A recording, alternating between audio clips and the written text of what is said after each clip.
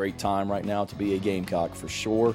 Want to wish Coach Staley and her team good luck this weekend. Certainly the last time we were in the state of North Carolina, we had great luck against the Tar Heels, and excited to watch her team this weekend, and we'll be pulling hard for them, and wish them the best of luck and hope they have the same result that the Gamecocks had the last time we were in North Carolina. So. Yeah, I mean, I've obviously said a lot about NIL from the beginning of it. Let's make sure that we understand. I love that the players are getting paid, and I just say how it is. So, I guess I got called a clown before for saying how it is. NIL has a lot to do with where players go. And to not think that's crazy. And adults choose jobs a lot of times for money, for salaries. So why would a kid not? Welcome in to the latest episode of that SEC podcast. I'm your host, Michael Bratton. I go by SEC Mike on Twitter. And hey, a flying solo for this episode, but man, with so much content going around, with spring practice all across the SEC, with the exception of one or two schools. Hell, I know Missouri just wrapped up. If you missed it on the last episode of Recap, we also got a really great recap of the Missouri spring game over at thatsecpodcast.com, including all the video highlights from that matchup. But I say that to say this. I may be spieling here by myself, but we got plenty of content to get through the show. Lane Kiffin firing some shots as usual. Alabama on the revenge tour. But I wanted to start in the SEC East with two programs on the rise. And this is just going to be a debate all offseason long between these two fan bases, between these two programs. Who is going to finish higher in the SEC East this season? Shane Beamer's South Carolina program, Josh Heupel's Tennessee program. Plenty of reasons to love both these programs and the rise that they are both on. But let's start the show in Columbia, where Shane Beamer, they're about a week or so into spring down there in Columbia. And that was kind of something they really hit on during his media availability here. Going into week 2, so many transfers, fresh faces across the Carolina roster. And, we spend so much time talking about Spencer Rattler, but there's many other potentially huge impact transfers on the South Carolina Gamecock roster that we need to recognize. And it starts with, maybe a guy, this not fair to group him in here because he's not yet in Columbia, but Austin Stogner, the Oklahoma tight end. When I went back and watched Spencer Rattler down there in Norman, it was eye-catching how huge this Austin Stogner was. He should be a legit target in this offense. We got Terrell Dawkins, the defensive lineman from North Carolina. Everybody's raving about Devontae Reed, the safety for Central Michigan. Antoine Wells, you probably don't know that name now. The rest of the SEC is going to learn it real quick. The James Madison, the standout. I mean, he's breaking records at James Madison. He played there a year and a half. He's got plenty of year eligibility remaining at South Carolina. I think he's going to develop as a real target here in this offense. Christian Beal-Smith, the former Wake Forest running back, to add some depth. And Lavoisier Carroll, of course, a name that they know in Athens, former touted recruit, played defensive back for the Bulldogs. Now he's transitioning to running back for the Gamecocks. But you're adding veterans. You're adding experienced veterans, guys that have produced at the Power 5 level all across the sport, and you're adding that to a team that just surprised many by going to a bowl game, and not only that, but whooping North Carolina in the process. So that's something that Shane Beamer hit on here. Year 2, what are the lessons learned for him in this program? And I really liked this comment. Year 2, what's different for Shane Beamer? Steve Spurrier, co-coach of the year for a first-time head coach last season, knocked it out of the park. What's it like going into year 2 of his program?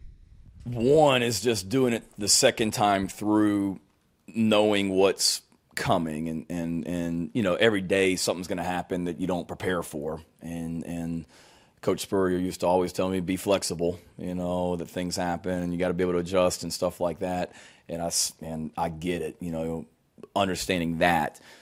So that's probably the biggest thing, Mike, is just knowing, one, the players in this program better, in year two, and what makes them tick and their backgrounds and their stories and their challenges and goals and things like that. I feel like that helps me better as a coach because I have better relationships with the guys that have been here, for both for last year and then now this year. So I know how to, connect and reach guys better. You're constantly learning and trying to do a better job of that. They know me, better as well. And then, like I said, just kind of when I say what's coming, when you get into April and when you get into May and planning and things like that, just having a better handle on things like that from that standpoint. But I mean, every day, I've told you guys before, I'm a meticulous, it's a new word, meticulous note taker. So constantly just writing things down and trying to learn and looking back at last year and some of the things that I wrote from last year at this time and whatnot. So you're constantly learning, constantly trying to find ways to get better, but certainly feel like I got a better handle on everything a year later, if that makes sense. Now, of course, this time last year, anytime Shane Beamer came up, all they wanted to talk about was Frank Beamer and the legendary Virginia Tech coach, and for good reason.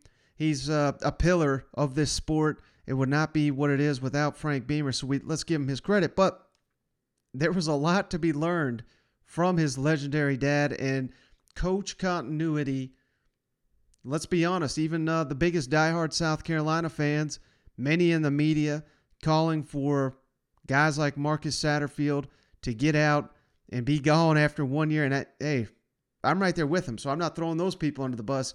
South Carolina's offense was just so inconsistent, so terrible. I believe our guy Adam McClintock, the CFB professor, had Marcus Satterfield as the 109th, leading the 109th most efficient offense in the country due to his metrics. That's just god-awful. That is a guy you fire after 1 year. But, circumstances, certainly the offensive line was a disaster. The quarterback position was a disaster for much of the season with injuries and everything that went into play there. Running back broke his back right before the season started. So many things went wrong. Shane Beamer, of course, had to evaluate all that in these decision-making.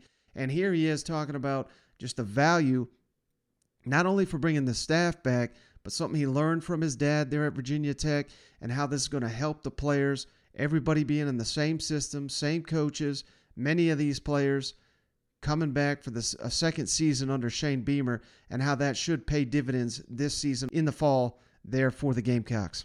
Shane, with the assistance that you guys were able to hang on to, I guess at what point during whether it's during spring or off season or maybe even into fall camp, where it just kind of hits you as the head coach of just the importance of being able to keep those guys on for another year, keep that continuity, and kind of also how that translates into player performance as well? Yeah, no, I think it's huge, Corey. One, it's nothing that I realized. I already knew it, and I saw that from my dad. If you look at his coaching staffs at Virginia Tech, they stayed intact for the most part for his entire career. He had Bud Foster on his defensive staff from not even at Virginia Tech starting in 1987, but going back to 1981 at Murray State.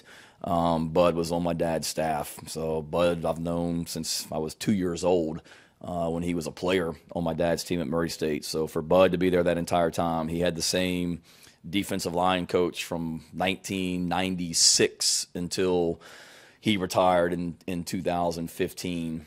Had the same tight ends coach / O-line coach. Same guy was there for since 1989, I guess, and on and on and on. So it's great for the continuity within your program, for sure.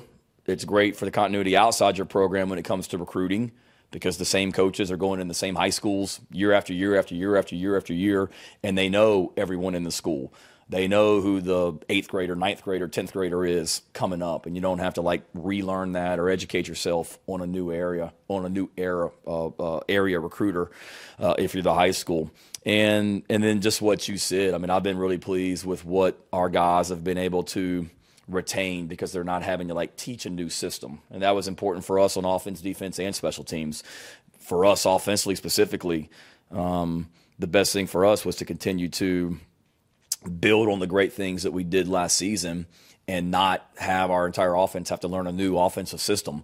Let's continue to find ways where we weren't very good last year in all 3 phases, and let's continue to evolve and take the next step on offense, on defense, on special teams. And, so far so good because we've been able to our guys are more confident and comfortable in those 3 phases or on those 3 phases with what we did last year, but we've also been able to take the next step and build on that as well. Offensively, the next step off some of the things that we did last season. Defensively, being able to, expand the package, take the next step in some of the things that we did, whether it be from a coverage standpoint or pressure standpoint or front techniques or whatnot. So it's huge and something that will always be important to me, just the continuity year in, year out. I mean, and again, I've said it before, you're always going to do what's best for the program and making sure you got the right people in the program. But to me, when you can keep that group intact and continue to evolve, it's a great thing. Now, with all this talk, I mean, expectations, right? I've said it myself. I think South Carolina hovering right around that number 25 in the country. I'm fine if they're not ranked in the preseason polls, but I won't argue with it.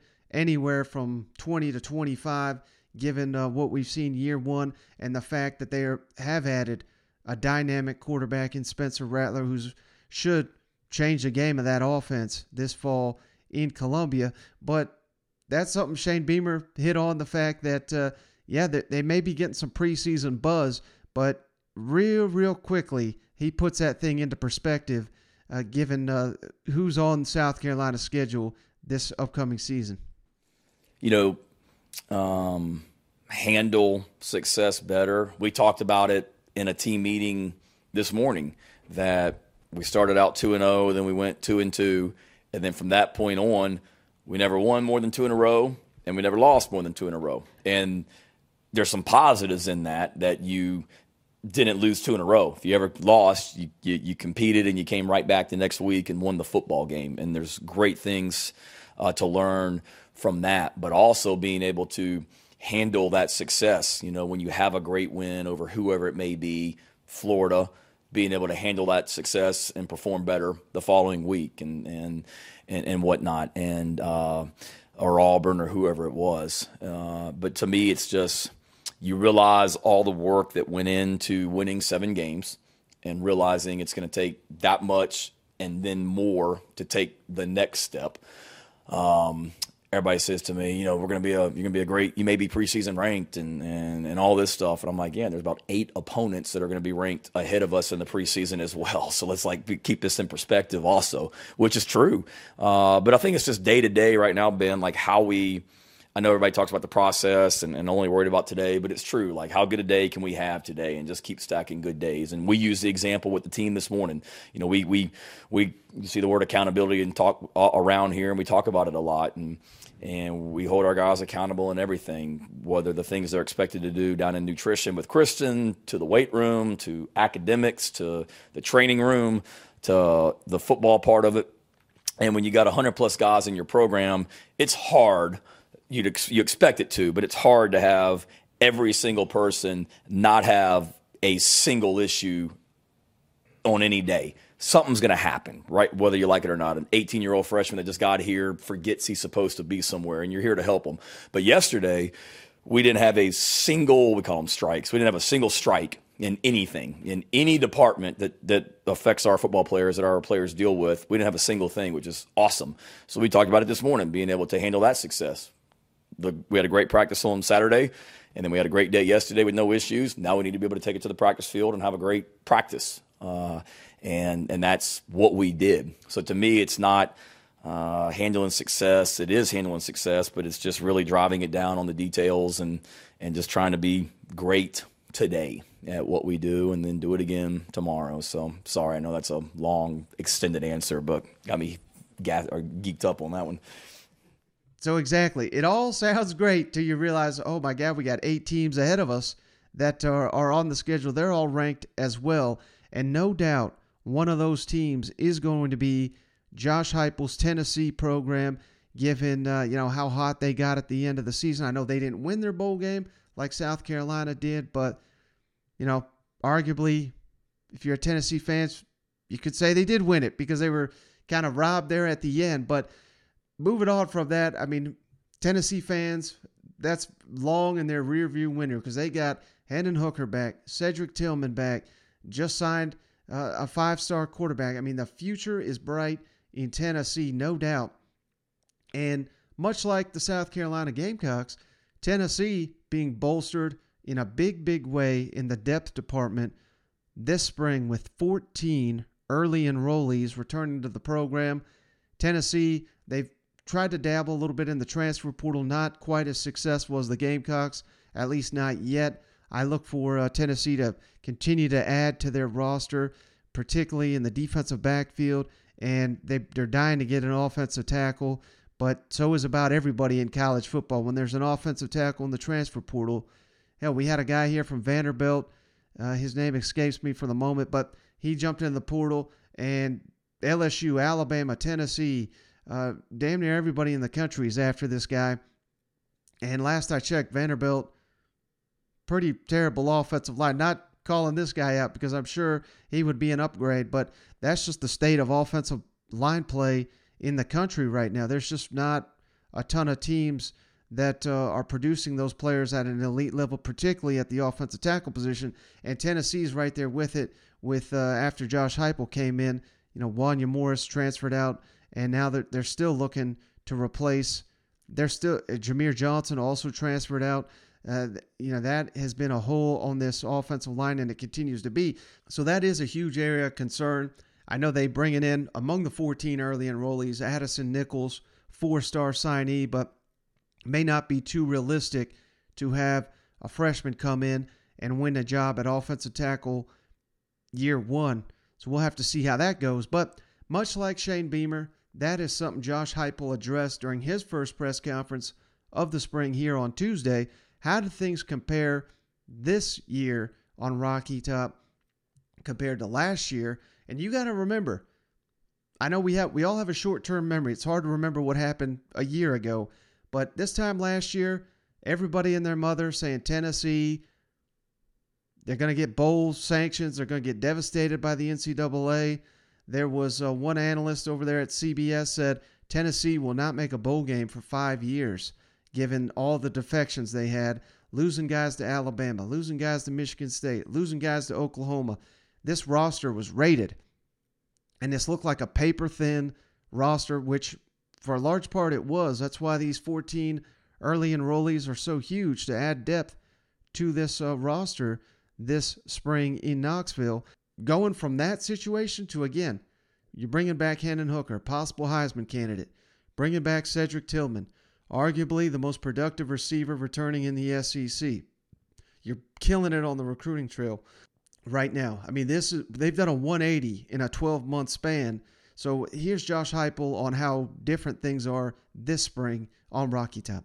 Josh, there was quite a bit of craziness getting into spring football last year. Just how different is it this year getting into spring football, and how much easier is it to simply focus on football these next 2 months or so? Yeah, for us, almost all of our staff back, old and young staff, familiarity, you're able to reflect, grow on those things, a lot of understanding of who we are, how we're going to function, how we want to operate. Kids are able to focus on, the details of what we're asking them to do. Coaching staff's in sync and on the same page, and should help us, propel us for a great amount of growth here. A difference in year one and year two is just light years of difference. There's so much familiarity and understanding in what we're doing, coaches and players alike. Now, I hit on the fact, Hendon Hooker, we all know how good he was last year. Cedric Tillman, the same, really caught fire. And Tillman was able to do it against Alabama, Georgia, And in the bowl game particularly, I mean, my God, I believe he had 3 touchdowns in the first half. Guy was on fire. Both of these guys could have left school, went to the NFL. But I also think it's fair to say, they're probably not looking at very high draft selections had they went, and that's why they're coming back. They're coming back to improve that stock. They have got something to prove to NFL evaluators, and according to Josh Heupel, these players have taken it seriously this offseason to come back to improve their stock and progress their game in his system. So let's kick it over to Josh Heupel on arguably the 2 most important players on his team this season. Josh, you kind of even go back to last season with Hendon and with Cedric. You've talked about how much better they can get. Obviously, they had a lot of success last season. What kind of edge or what kind of difference maybe have you seen with those guys this offseason as they sort of build off that and try to maximize what they have? Yeah, I think for both of them, it's different this year than it was a year ago in that they're comfortable and confident in who they are as a player, and have great understanding of ways that they need to improve and want to improve.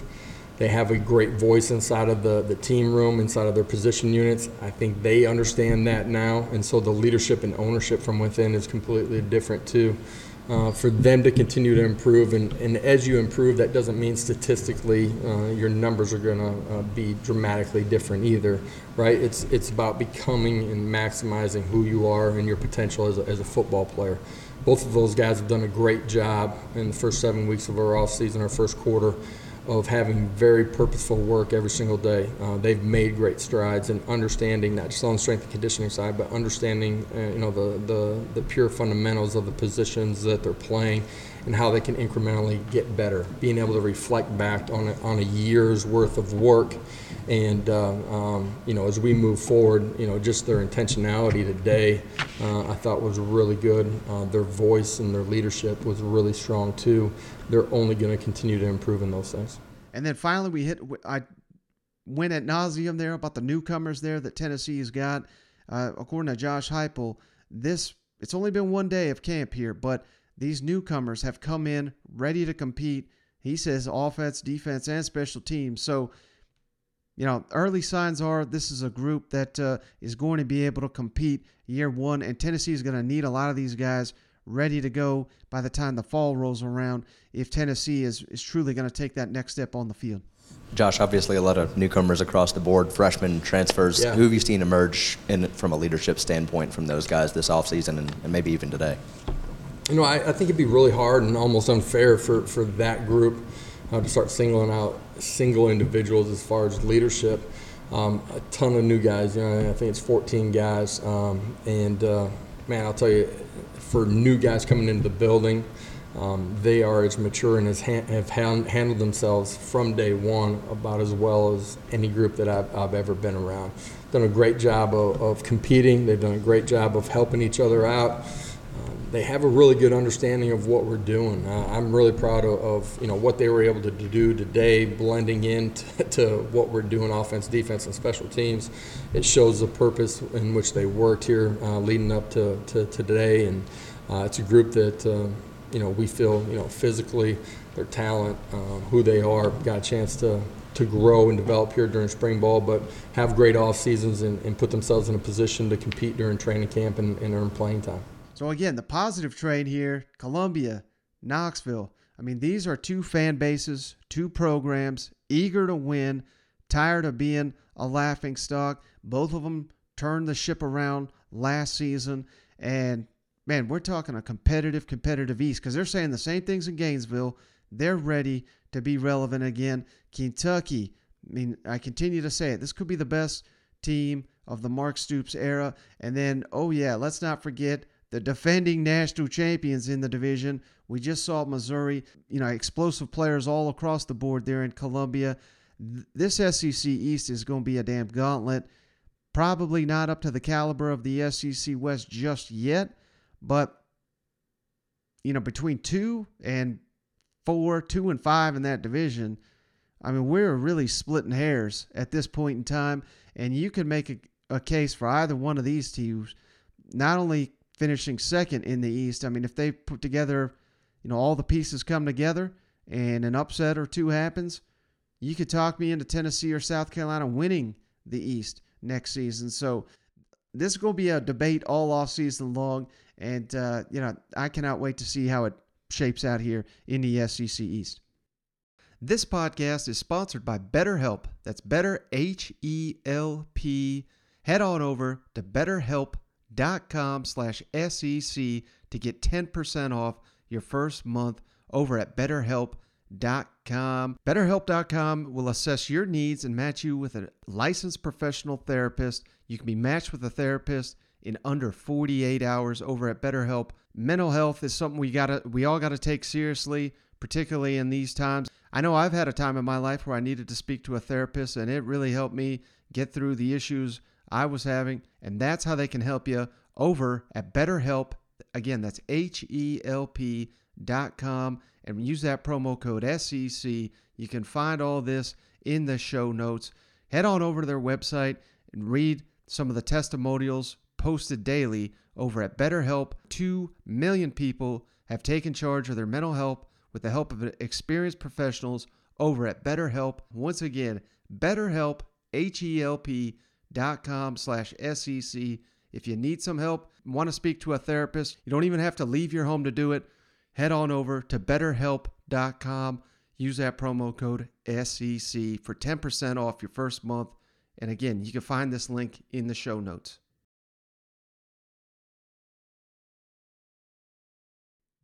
But jumping over to the other side of the conference, Alabama, they've been practicing here for about a week as well. Nick Saban kind of came out and gave a ho-hum. One of his pressers where he decides not to really say anything of substance. But thankfully, he's letting his players speak here, and they are saying more than he ever could. And, this is going to be the theme all offseason in Tuscaloosa, the revenge tour of the Crimson Tide. Will Anderson, the outstanding linebacker. You can make the case the best player in the country last season. He's back, eager to get that championship ring. Let's kick it over to Will Anderson, who sounds like he's going to be a man possessed this offseason in Tuscaloosa.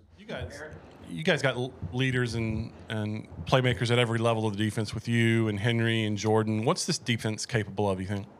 I think we're capable of being better than we were last year. I think towards the end we started to gel a little bit more, and I think we just want to roll that over in the spring. And I think that's one of the biggest things. Just keep gelling, keep molding together, everybody playing together, everybody playing fast and physical. Talk about the personality of this defense. What do you see from it forming already, and what's this team capable of? The personality of this defense is just to be mean, play fast, hit people in the mouth, stop the run, get them on third down situations so we can get off the field. And not to be outdone, as Alabama does. There were concerns when the transfer portal came about. The rich going to get richer.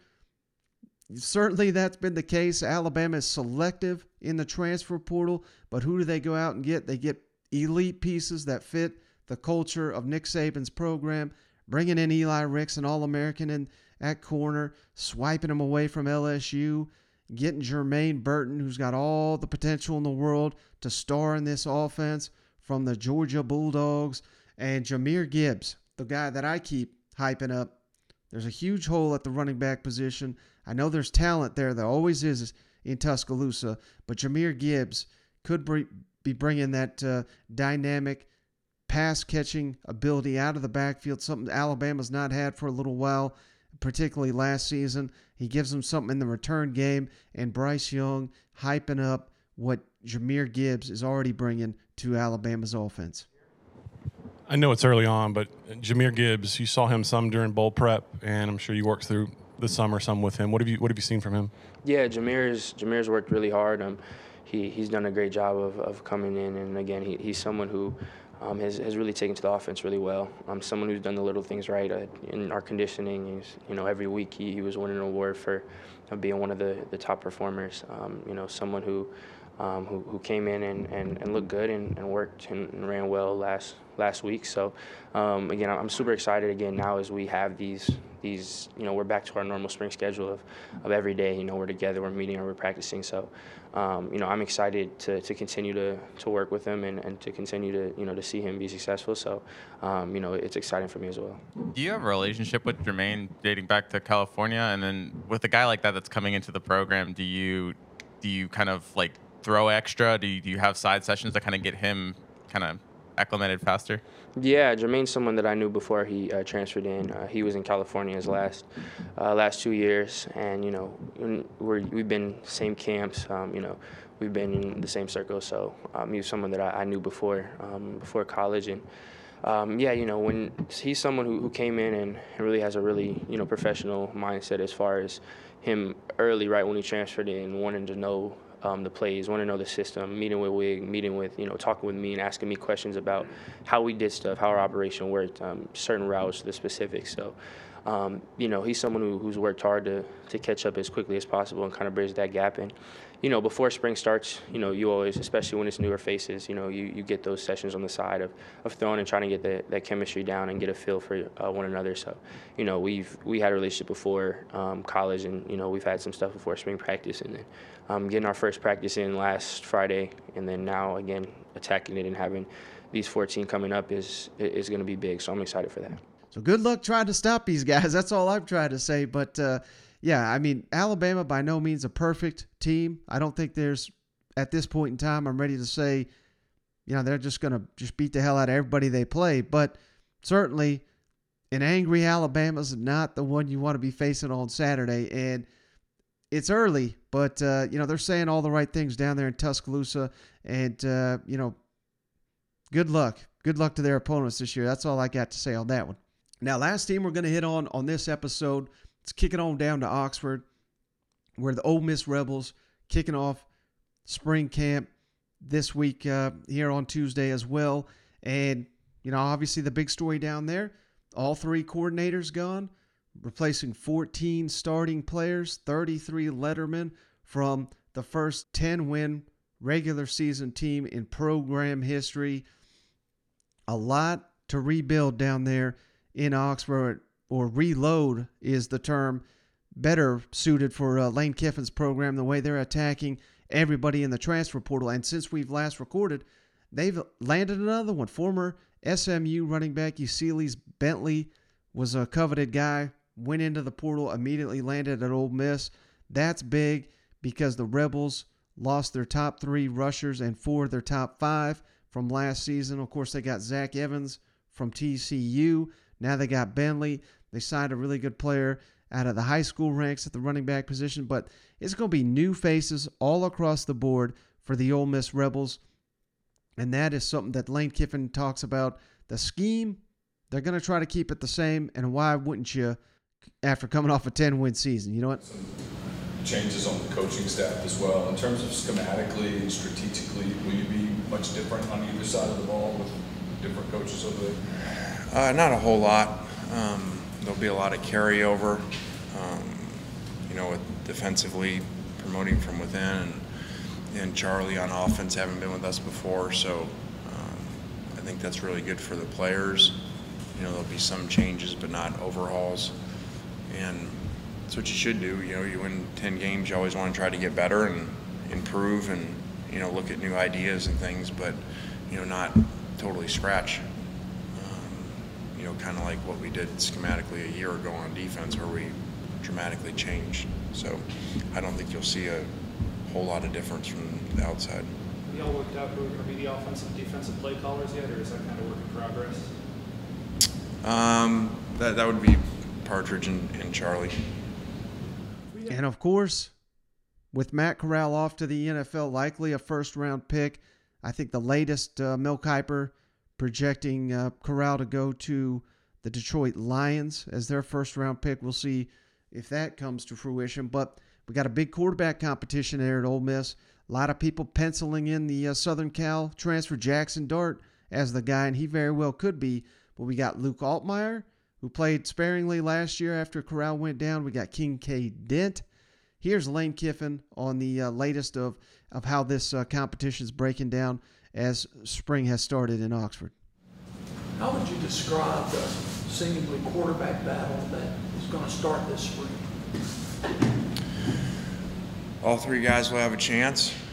We've been in a lot of these over the years, more than we'd like, actually. At one point, I don't know, 3, 4, 5, 6. I think there was 6 of 7 years in a row we had a new starter.